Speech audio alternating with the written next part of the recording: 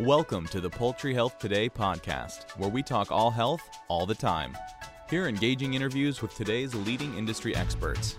Hosted by Poultry Health Today editors, podcast episodes highlight the latest ideas, insights, and advice to improve poultry health, welfare, performance, and food safety. Hi, I'm Caroline Stocks with Poultry Health Today, and I'm talking to Chuck Hoffaker, who's president of the Southern Poultry Research Group. Thanks for joining us today, Chuck. Glad to be here. You've done a presentation at IPPE talking about the effectiveness of reducing Salmonella infantis. That was also the type of Salmonella that you spoke about in a presentation, another presentation that you've been working on. Why that strain in particular?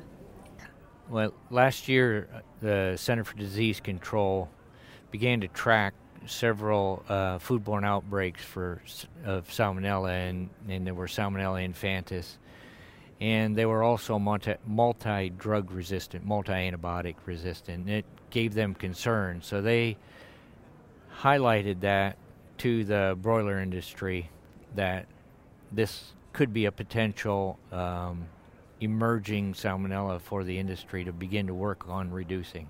You used a Salmonella typhimurium vaccine in the study. Was it a cross-protection study?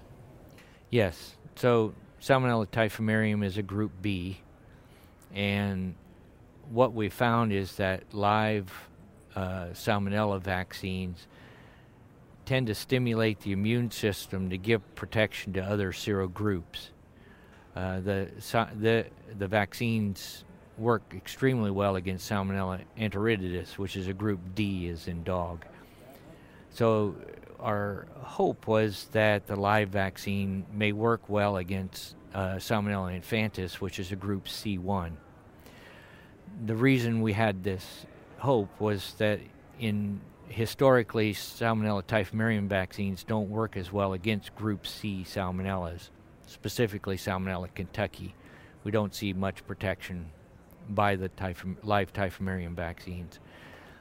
So we had hoped that on this one that was a human health hazard, we would get some protection, and so that's why we did this study. Okay. Can you tell me a little bit about the study, how it was set up and how it operated? Yeah, so we know that birds don't respond real strongly to live bacterial vaccines, and so we wanted to vaccinate them twice. So we sprayed them at a day of age with the vaccine, and then we boosted it at 14 days in their drinking water. Then at 30 days of age, we challenged them with the Salmonella infantis. Part of the birds in each pen were challenged, and then the other half of the birds in that pen were allowed to pick up the Salmonella naturally, just as they would in a broiler house. So it's called a seeder bird model. Those birds, we give it to seed it to the litter, and then the pen mates pick it up. So it gives us the opportunity to determine, did the vaccine help reduce the amount of Salmonella colonization in the birds that directly got the Salmonella, and also did it help those birds that were horizontally exposed become infected as quickly. And what samples did you take? Was it the birds or around the environment?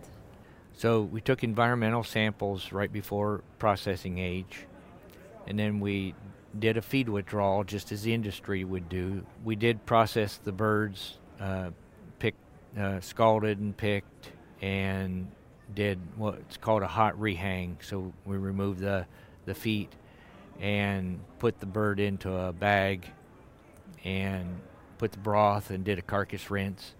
So that was the first sample, and then the second sample was internal organs of ceca and liver spleen. And what did you find? What were your results? So what we found was that we had a very high prevalence in the boots ox, and we had a fairly high number of Salmonella in those boots ox of each of the pens. So each pen you could look at as a broiler house. So the broiler house was very positive for Salmonella, which was not surprising. We gave them 10 to the 8 Salmonella at less than 2 weeks prior to the end of the study. And there was a reduction in birds that weren't directly challenged but were in the pen with challenged birds. Is that right? That's correct. So in the internal organs, especially the liver and spleen, we saw a significant reduction in salmonella in those livers and spleens. The birds both directly challenged and indirectly challenged. The carcass rinses, we didn't see any statistically significant reduction in numbers. We had numerical reduction in both the indirect and the direct, but it wasn't statistically significant. What's the significance of the reduction in salmonella in the liver or the spleen? There's two really useful pieces of information that can be gleaned from having lower levels and lower prevalence of salmonella in the liver and spleen.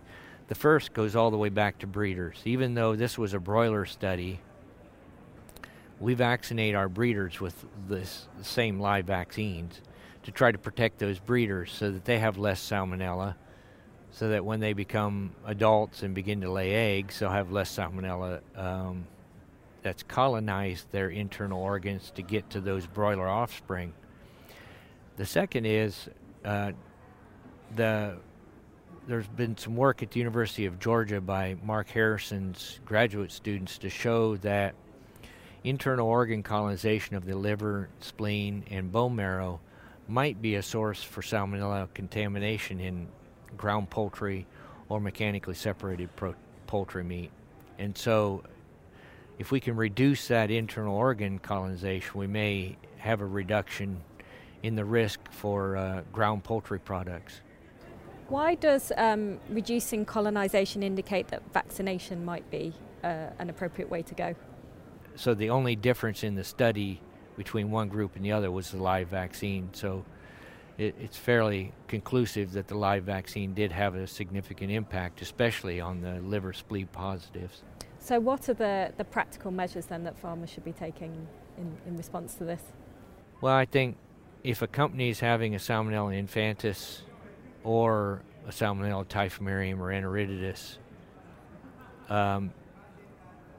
showing up in their processing plants, this would say that spending the money to live vaccinate your broilers could help you lower that amount of risk that you have from those positive broiler flocks to your processing plant. Thanks for listening to the Poultry Health Today podcast. To get the latest news and interviews delivered to your inbox twice a week, subscribe to our e-newsletter by visiting poultryhealthtoday.com/join.